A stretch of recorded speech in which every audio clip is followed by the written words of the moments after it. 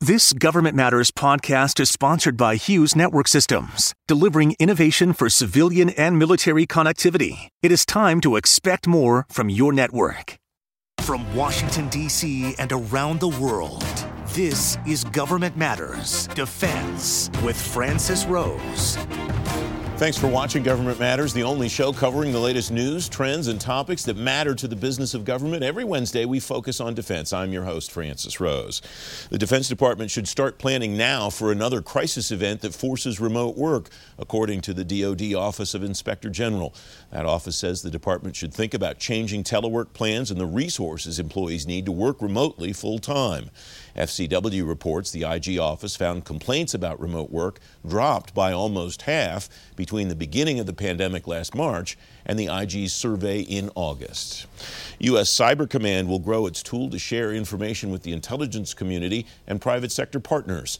A new Cyber Command request for information asks for industry to help expand the data flow requests for its Wolf Door tool. Defense News reports responses to the RFI should be in by April 23rd. DoD's Cyber Compliance Program will launch an advisory council to work with contractors trying to navigate the process. CMMC accreditation body chairman Carlton Johnson says the advisory council will take feedback from vendors who want the certification. FCW reports Johnson says the council will make recommendations for the program too.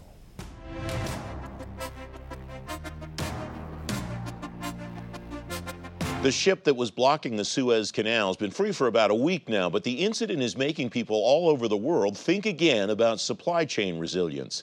Admiral Jamie Foggo, U.S. Navy retired, is a distinguished fellow at the Center for European Policy Analysis. He's former commander of U.S. Naval Forces Europe and Africa. Jamie, welcome. Thanks for coming on the program. You wrote on LinkedIn recently about the fragility of the supply chain. What is the implication for the military specifically on that fragility? Well, Francis, thanks so much for inviting me on the show. It's great to be with you again. And you're right, I did express my concerns on a recent opinion piece about the crisis in the Suez Canal with the blocking of the canal by the big ship Ever Given.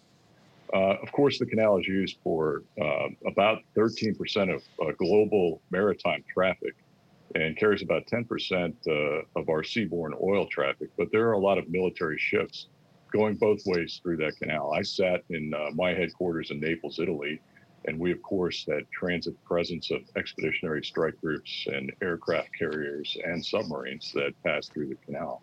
It's the life's blood connection between the Red Sea and the Indian Ocean and the Mediterranean. And so when the canal became blocked, not just the military folks, but civilian shippers became very concerned. And you saw the consequences of that play out over the last week. You wrote in this piece, a conventionally powered warship cannot make the transit from the Red Sea around the southern tip of Africa without a stop for fuel or provisions. What's the implication for that on our partnerships and alliances all over the African peninsula? It strikes me that makes those alliances tremendously important if for some reason we're ever denied access to the Suez Canal, either intentionally or unintentionally. Well, Francis, you hit the nail right on the head. And part of my charter in Europe, off and on, and in 3 different assignments in Naples over 10 years, was alliance and partnerships. Of course, the most successful alliance in the world, the NATO alliance, but partnerships with countries outside NATO who are not NATO members. And many of those countries reside on the African continent. And so every year we used to do exercises with our African friends in East Africa, Cutlass Express, North Africa, Phoenix Express, and we just concluded Obangami Express. This has been going on for about 20 years now, and my successor appeared in that exercise. Well, what's important about that? Well, when something like this, a catastrophic event, a game changer happens in the Suez Canal, and I'm happy that it was 3.5 days and not 2 weeks, then you have to have a contingency plan. And those contingency plans involve partners and other navies, particularly the African navies. So if we were to sail commercial ships around the Cape of Good Hope, there would be some concerns about passing through EEZs or waters where there might be piracy or illegal activity. And I'm talking about the Mozambique Channel. I'm talking about the Gulf of Guinea. You remember many years ago when there was a lot of piracy in Somalia. So this is important for all of our navies to work together to be able to maintain the sea lines of communication open and free. They don't call them the global commons for nothing. They're there for the transport of 90% of our commercial goods on the water, in the maritime, over the sea, and they've got to be protected. And so it's important because our Navy can only go so far and we only have so many ships. And if we need provisions or we had a medical emergency or we needed gas, then we would have to stop someplace if we didn't have a replenishment ship or a refueler with us. So it's important to have access everywhere. And that's why partnerships and friendships are important. It can't surge trust. You've got to build it over time. China's Belt and Road Initiative has been focused very heavily on Africa, building infrastructure, and in some cases that infrastructure is military infrastructure. Is there a worry, or should there be a worry, that that will have some impact on our partnerships there, our alliances, or at least a willingness to help us if we needed help at some point in time, Jamie? Well, this great power competition is just that, Francis. It is a competition for hearts and minds, resources and access. And so if you look at the African continent, in the 54 countries on the continent of Africa, there is a significant Chinese presence.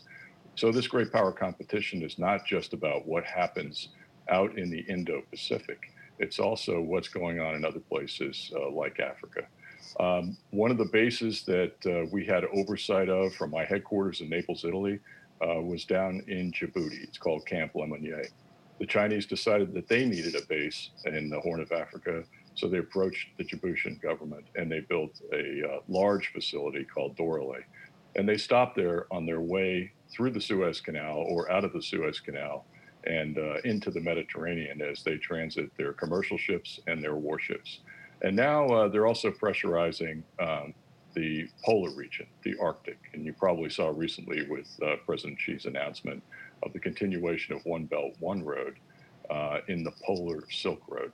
That causes me pause. That requires a need for dialogue with like-minded individuals that can bring everybody together and ensure that those global commons remain the commons for all to use peacefully. We have less than a minute left, Jamie. What would you watch? How would you watch the partnerships and alliances develop in the coming years on the African continent? Well, I think in the last 3 or 4 years, we have maintained a great partnership and friendship with our African allies through naval presence and training and exercises. And I'd like to see that continue. As I said, Cutlass Express, Phoenix Express, Obangami Express brings together dozens of African countries. I always tried to bring the South Africans in as well. We hadn't had a port visit there for about 12 years, and we put USS Carney down in South Africa during one of the lulls of COVID, and I think it was an extremely successful mission. So as we get through this pandemic, it's important that we show the flag and that we have presence in order to assure access, and that goes both ways, our ports, their ports. That's the future of security and safety in the maritime domain, and I'd like to see it continue, particularly on the African continent and in Europe. Admiral Foggo, thanks very much for joining me. I appreciate your time today. Francis, a real pleasure. Thanks so much, and happy Easter to all of you guys. Up next, comparing apples to apples in the defense budget. Straight ahead on Government Matters, what could be coming next in the defense budget and why the price tag is so high. You're watching WJLA 24/7 News.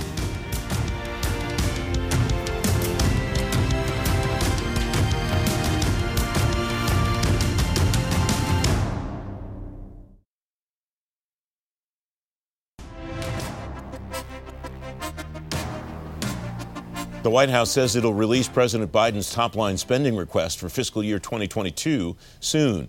Some experts expect defense spending to stay flat in coming years.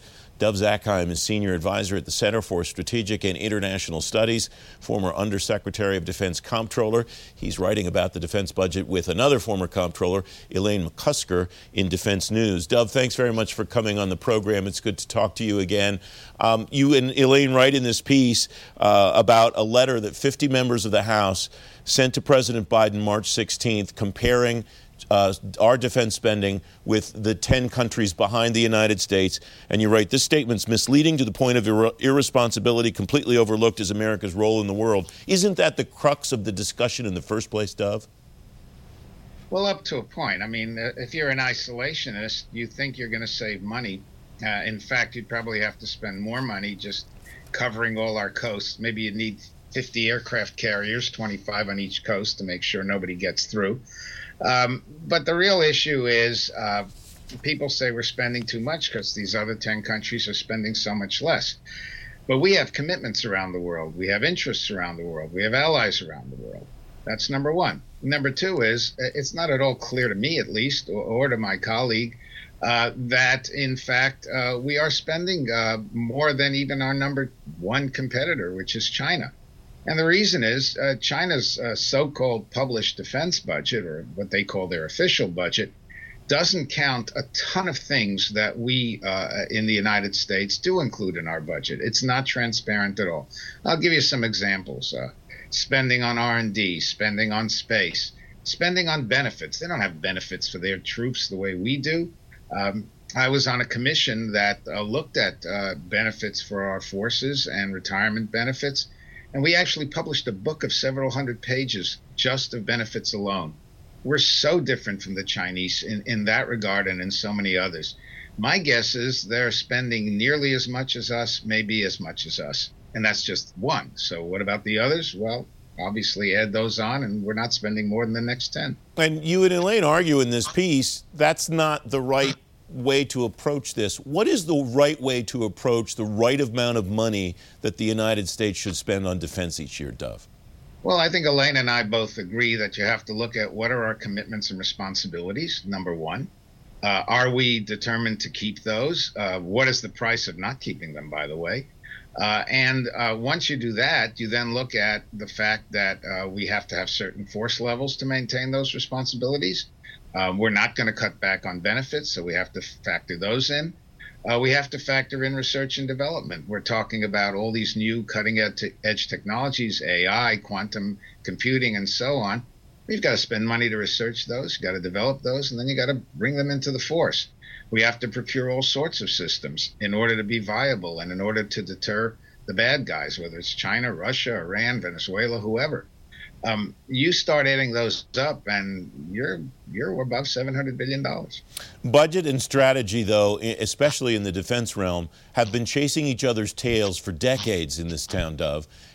How do we ever get to a point where that tail chasing stops and we determine how to either integrate budget and strategy or determine which one comes first? Well, I think the answer is, of course, that the strategy has to come first. The trouble then is when you look at the strategy, then look at what might be available to you realistically, and then you may have to alter the strategy. We've avoided that for a very long time. The previous president, of course, had a strategy, get out of the Middle East. We see how well that succeeded, and God only knows if we'll have to come back even more. President Obama, the same. He wanted to get out and wound up sending more troops to Afghanistan. So we have to look realistically at what this world out there is like. The enemy, as Secretary of Secretary of Defense Gates said years ago, the enemy gets a vote in this. We have to look at who's threatening us, who's threatening our friends, who's threatening our interests. And then we look at what do we need to protect against those threats? How much do we hedge? How much risk do we accept?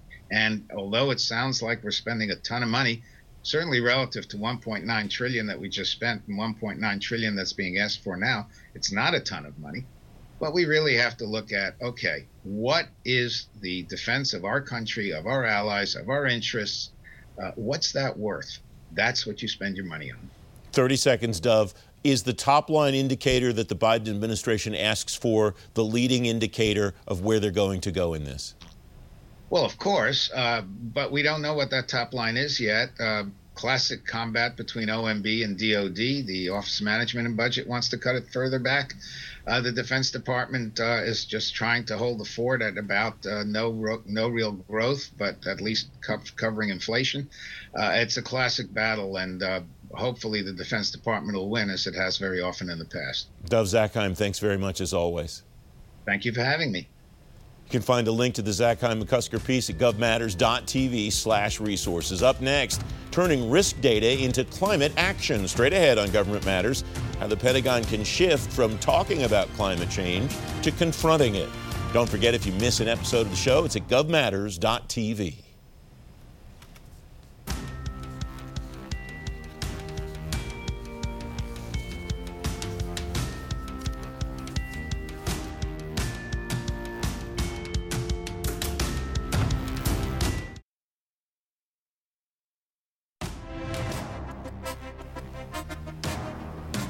Welcome back. The Pentagon's climate risk analysis is supposed to be out soon. The department says it will have implications for the national defense strategy. Defense Secretary Lloyd Austin's also starting a climate working group to confront climate change. Lachlan Carey is an associate fellow in the Energy Security and Climate Change Program at the Center for Strategic and International Studies, and writing about climate along with Samuel Brannon and Sarah Ladislaw in War on the Rocks. Lachlan, welcome. Thanks for coming on the program. You get in this piece that you and your colleagues write at the problem. How do we translate things like working groups into stuff that actually happens and not stuff that people just talk about?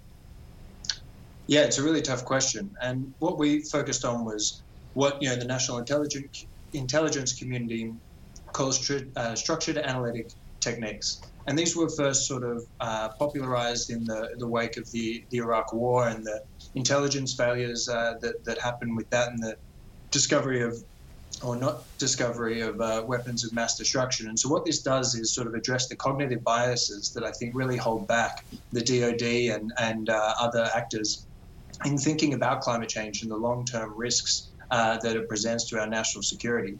And so what we ran was a what-if scenario based in 2030, when the world essentially faces a Dust Bowl 2.0, a once-in-1,000-year drought. There are 300 million displaced persons, 2 million of whom are on the southern border. And so how do we get to that position, and what are the steps that need to be taken between now and 2030 to avoid it? What is the Defense Department's role in mitigating climate changes? Is there something beyond the scope of ensuring that its own climate footprint is within reason, or is there something broader that the department should be doing? Yeah, look, honestly, I think the department's footprint is something of a distraction. I mean, just as you and I, we can only emit so much as the tools at our disposal. I can't afford an electric vehicle in the same way I don't think the Department of Defense can suddenly afford to switch to electric tanks and fighter jets. So what it can do, however, is really invest in technological innovation and deployment of those new technologies. I mean, you could imagine if the DoD committed to putting money behind research and development into electric fighter jets or naval ships. I mean, these are areas where we're drastically behind where the technology needs to be in order to reach our climate goals. Other areas where I think the DoD could really step up is in depoliticizing and prioritizing the issue among the American public. I mean, Republican support for climate change action and belief in climate change as a man-made issue is at an all-time low, just when we need to be acting, as if it's a crisis. The U.S. military remains the most trusted institution in the United States, and I think it should really lean into that. And you're starting to see the Biden administration take the necessary steps. Secretary Lloyd Austin has made a number of really positive comments about climate change. And I think that could make a real difference. You and your colleagues write in this piece, the two key challenges to climate action at the Defense Department are the complexity of accurately modeling future risks and the deteriorated state of the department's strategic foresight capabilities. You addressed the first issue, the modeling future risks, a moment ago. What has to happen? Who needs what skill sets in order to build back that assessment capability that you're talking about? Well, I think one lesson we really learned in this exercise is that no one has the whole skill set. No one is an expert in every issue that touches on climate change, because climate change touches on every issue. And so what we really need here is a whole of government approach. The DoD needs to work with the State Department, with USAID in particular, but also the Department of Energy and many others. The expertise throughout the U.S. federal government is spectacular, and it should really take advantage of that. But in saying that, there are very specific national security concerns, and I think the department could step up its investment in the human capital and the risk analysis tools that would take to really make the most of that expertise. You write in this piece, climate action at the Defense Department could become mired in its bureaucracy's underperforming strategic foresight process, and you lay out some of the possibilities that could happen. What steps do you think would prevent that from happening? What would stop that from happening to fulfill the vision that you're describing? Well, I think, as you mentioned, you're really taking seriously this climate change working group, is a really positive step forward. The climate risk analysis, which is due in 120 days, if that's taken seriously and then made a real priority within the administration and also with the public. I think sensitizing the public to the fact that climate change is a national security issue, and to oppose climate action, I think, is really to invite further threats to the peace and security of America and its peoples. And so I think, the tools are in place. The next step is really to move beyond the sort of short-term thinking that typically takes place when one thinks about climate change. You see a lot about sea level rise in Virginia and how this might affect military installations. And yes, this is an extremely important issue, but what happens, 10, 20, 30 years from now? These are much harder questions to address. How does it affect the relationship with our allies, the broader geopolitical environment? What about the energy transition? What happens to the Middle East when oil demand plummets? This wasn't exactly an area known for peace and stability beforehand. What happens when you take the oil revenue away? You only need to look at the solar industry to see how the clean energy transition is changing the geopolitical environment. 45% of the global supply of polysilicon for solar panels is manufactured in Xinjiang. And of course, this is raising all sorts of tensions, between the US and China already. And as more and more of our energy comes from these sources, we're going to see that environment around energy security and the geopolitics of securing our energy future change quite dramatically. Lachlan Carey, thanks very much for joining me. Appreciate your time. Thanks, Francis. You can find a link to that piece at govmatters.tv/resources. Don't forget, if you miss an episode of the show, it's on our website too. You get a preview of every newscast when you sign up for our daily program guide. Just text GovMatters to the number 58671. I'm back in 2 minutes.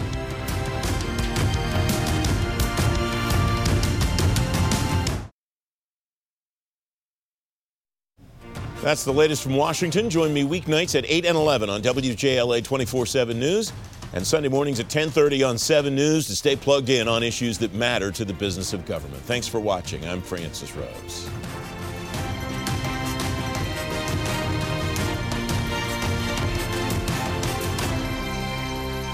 Thanks for listening. Our daily program is produced by Sharice Hanner and Ashley Gallagher. Christy Marriott leads our technical crew. Our web editor is Beatrice Haddon. Our director of content is Alan Holmes. Visit govmatters.tv for articles, videos, and more. Government Matters is recorded at WJLA-TV in Washington, D.C. Copyright Sinclair Broadcast Group. You have been listening to the Government Matters podcast, sponsored by Hughes Network Systems. Stay tuned for a brief interview with Tony Bardo of Hughes about how government can use software-defined wide area networks to deliver the best digital experience for constituents and staff. Government agencies are continuing the transition to the Enterprise Infrastructure Solutions Vehicle, EIS, for telecom-related services. Industry experts are calling on agencies to use it for citizen-facing government. Tony Bardo is here. He's Assistant Vice President for Government Solutions at Hughes Network Solutions. Tony, welcome. It's good to talk to you again. What does the EIS vehicle provide for agencies to make these kinds of transitions, to do the network modernization that they need to do? It's a great question, as you always do, lead off with, Francis, and it's good to see you, talk to you again. But it's more interesting, really, to talk about what it hasn't delivered yet. And GSA faced an interesting conundrum when they were putting EIS together, and it was necessary to do so, and they had the right vision for it and the right ideas to bring in some new blood and new vendors and new kinds of companies. But the services available to the government at the time were still the same services that have been around for 20 years. And that is the MPLS network services that worked during the end of FTS 2001 and throughout the networks contract. So the new services, the new modern services were just emerging. These are the new SD-WAN, the managed broadband services, and these are the kinds of services that are better equipped for handling the large surge and surges of bandwidth demand for the agencies, particularly at the edge. So what the agencies were sort of presented with was, here's a new contract, and it's got a new timetable, and it's got a new scope of work, and a new span of work, and a new body of a performance period. But it didn't really have the new services that met the goal or the mantra of transforming. So what we saw in some of the early fair opportunities that the agencies were issuing, and it really took them a long time to start issuing them, but they were basically asking for like services, and that wasn't really a plan for transforming, and it didn't. Many of the fair opportunities, unfortunately, did not show the vision for transforming. SD-WAN was emerging, so it was a tough call. It was we've got to get this new contract out, because the old contract is aging, it's expiring, it's got its limited time frame. So it was an interesting, you ask an interesting question. The platform really wasn't ready there to transform and leap into transformation and modernization. It's starting to happen, though. You gave me a term before we started recording, and I want you to tell me what it means and why it's important. Managed service provider. Why does that matter to agencies, and why is that concept helpful to them in these transitions, Tony? The concept is really helpful because the providers and the services and managing them makes it easier for the agencies. These agency telecom managers have really got it tough. They have this contract that they were compelled to use and encouraged to use, and they wanted to modernize. They're running their own networks today, every day. They have to issue these fair opportunities to compete the business among the providers, the prime contractors on EIS. And they've got to do it all at the same time, and all with the same workload and workforce that they have. So these are really, really tough. Obtaining managed services takes the burden off of the limited staffs of the agencies and lets the service providers do the work. So managed service providers can then offer these services, manage the networks, manage the security aspects of the networks, manage the routing of the traffic on the networks through the modern architectures of broadband, and managed SD-WAN. Tony, there's always more great ideas to talk about than there is time to talk about them. It's great to talk to you again. Thanks very much. Thank you, Francis. Take care.